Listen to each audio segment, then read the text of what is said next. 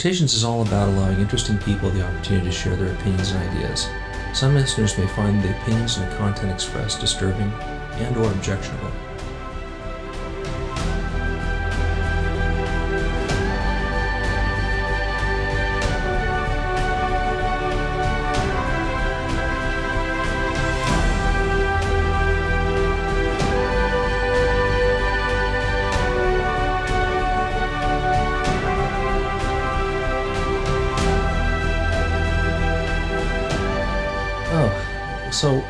So that's pretty good. We've got the noise down to almost nothing, and of course my office is still very live because I've got a lot of flat surfaces and very little soft stuff. Most of it's countertops and tables and stuff. So I'm trying to figure out a way to make this sound less slappy. Okay, hello everyone. This is Dr. Todd Fredericks. Of course, you know me, my voice from Rotations. And you're probably wondering, as I am, as I looked at the iTunes feed, that where Melissa Thomas is, given that the last episode I put up was on the 12th of July.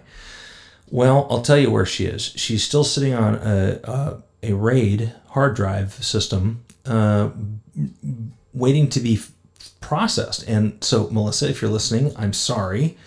But what's happened? Why did the production schedule go crazy? Well, I'll tell you why it went crazy. COVID is the reason. And the beauty of COVID is that, at least for the near term, we can blame COVID for everything. But in this case, it truly is COVID. I have been tasked to help create guidelines for Research Restart OU, as well as, of course, getting our regular classes put together for our med students who are starting very soon. I'm editing video for some of the activities we're doing there.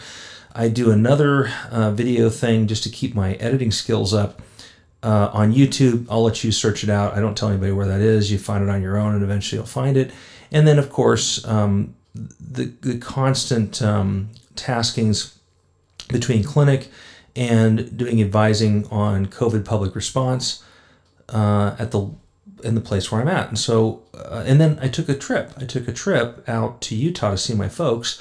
And my sister, one of my sisters, and my brother, and that just got in the way. And frankly, I don't know about you, but I'm COVIDed out, and I've got a little COVID fatigue, so to speak. And so, I'm slow, and that's not an excuse. But this weekend, I spent today going 2 hours to get a very accurate, rapid COVID-19 test or SARS-CoV-2 test. I had to go 2 hours because that's where the testing facility was that does it. Fairly reliable. Right now, nationwide, people are seeing delays of up to 4 to 5 days before they get a nasal swab PCR returned. There's reasons for that. I won't go into it here because it'll just bore you. But I drove 2 hours today so I can get my nose swab. So in 15 minutes, I could have pretty good reliable results saying you are negative. And therefore, now I don't have to be in quarantine anymore because of my trip.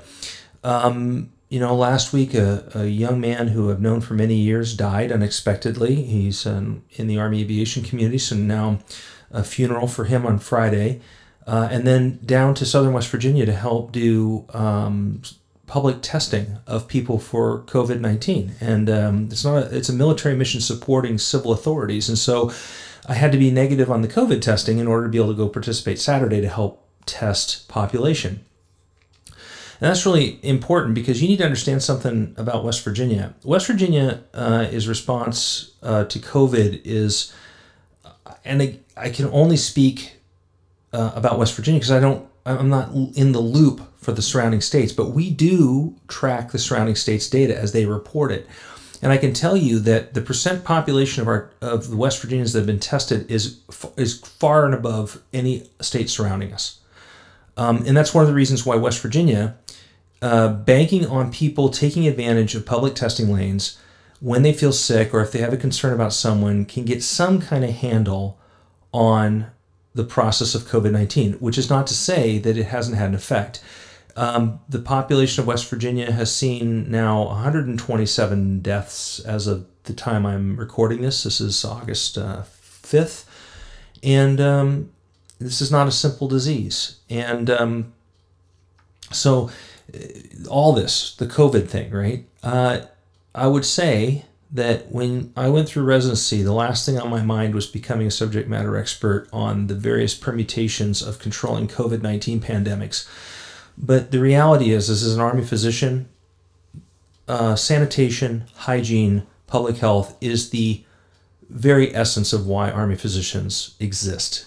I think, well, I'll let you go to, this is not a video format, but I'd love to show you, there's a famous map that shows Napoleon's march into Russia. You can look it up. I'll try to leave a link in the notes.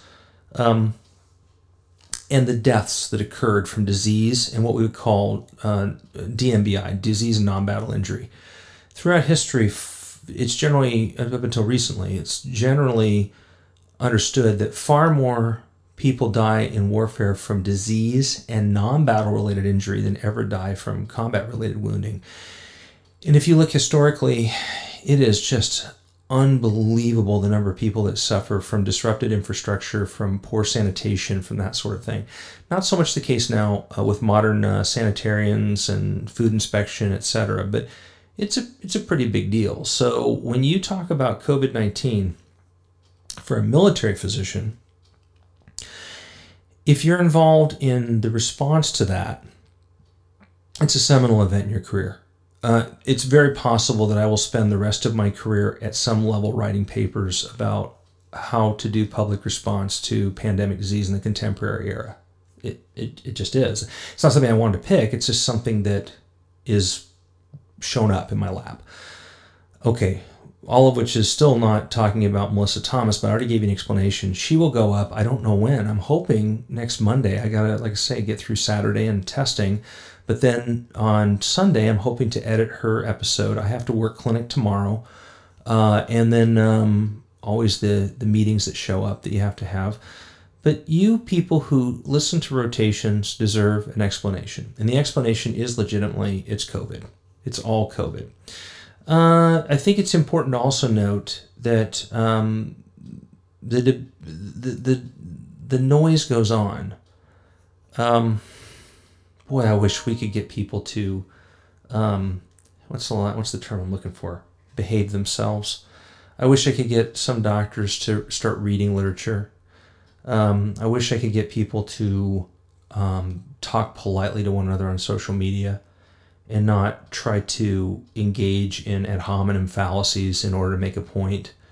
But I don't think that's going to happen. So I will just tell you that based upon daily consumption, the knowledge of how SARS-CoV-2 works is growing. It's growing visibly and measurably, and our case fatality rates, at least in West Virginia, are thankfully lower than the surrounding states. I don't know what that's due to. I just know that right now that's where it's at, and so that's a pretty good deal. But this is really not to be underestimated. I think the current death count of Americans is 150,000 as of 5 August 2020. And some of you may have heard me say that I am hopeful that we get in under 170,000 by the end of the year. I have, unfortunately, the feeling that we will break 200,000 fatalities this year, really in a matter of about 10 months in 2020. Yeah, it's tough. Country of 320 million people, 330 million people, and it's a really difficult and challenging problem. Last thing I'll say about that is don't ever conflate other countries with the United States. Different set of circumstances, different set of people, different set of constitutional principles, different set of freedoms and liberties. America just deorbited the first commercial spacecraft to be launched from American soil, take astronauts to the International Space Station, sit on that space station for nearly 2 months, or roughly 2 months, and then safely return those astronauts to Earth. We're an amazing country that does amazing things, and if anything, we suffer from transparency. If the government wanted to, and it would be illegal, but if the government wanted to, they could hide all sorts of things, and they could trump up data, and they could do, and I'm talking about state governments, but people aren't doing that. People are trying to get their head around a very, very complex problem. It's very hard to track numbers. There's case recovery definition differences sometimes. There's lumping of different types of test methodology to determine what a positive is. There's all sorts of things that, frankly, people are learning. And I always remind people, we're 6 months into this. I have doctors, and we know this because we measured at my facility, and actually our compliance is pretty good. But when you look at people who have been hammered about proper infection control and washing of hands, and yet into their career, infectious disease nurses monitor hand washing in facilities and find out the compliance is abysmal in some places. When I say abysmal, for me, abysmal is really anything less than 100%.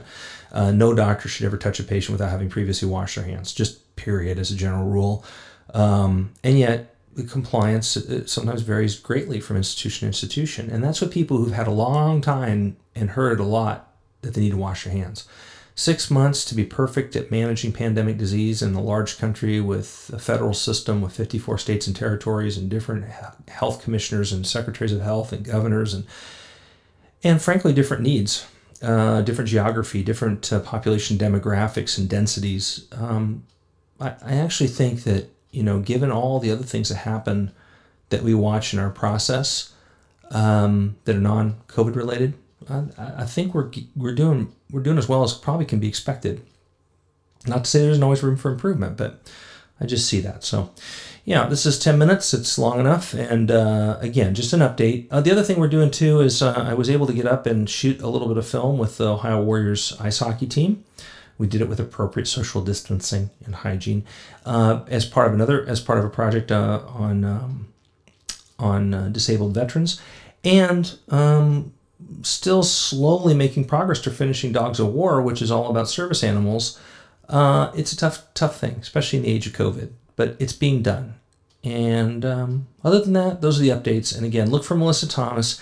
And then after that, I'm not sure what's going up, but I think I'd like to put a clinician in if I can.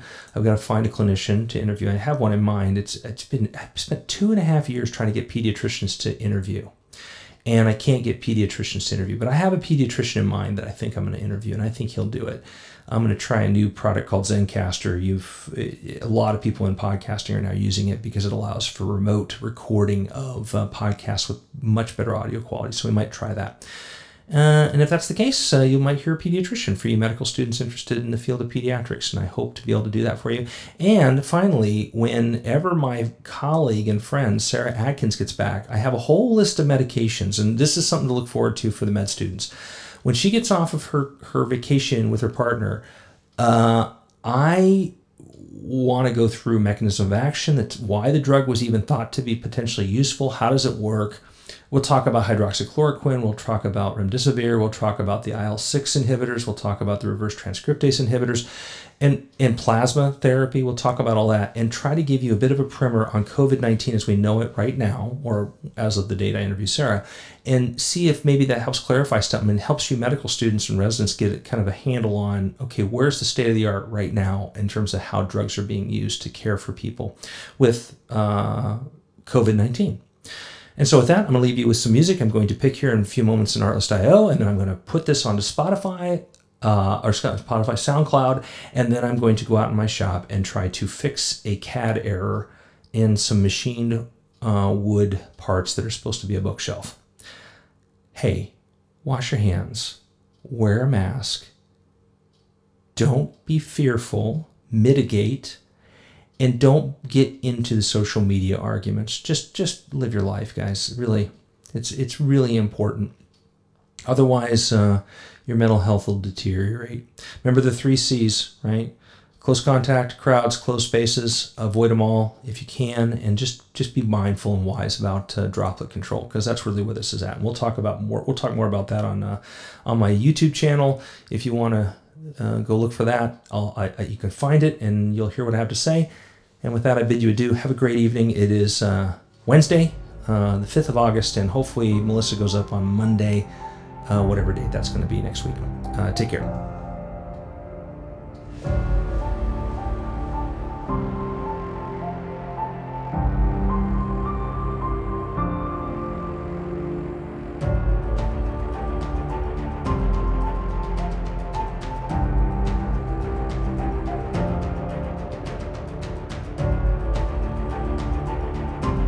Rotations is the weekly podcast of all things medicine and science as part of the Media and Medicine family of medical storytelling.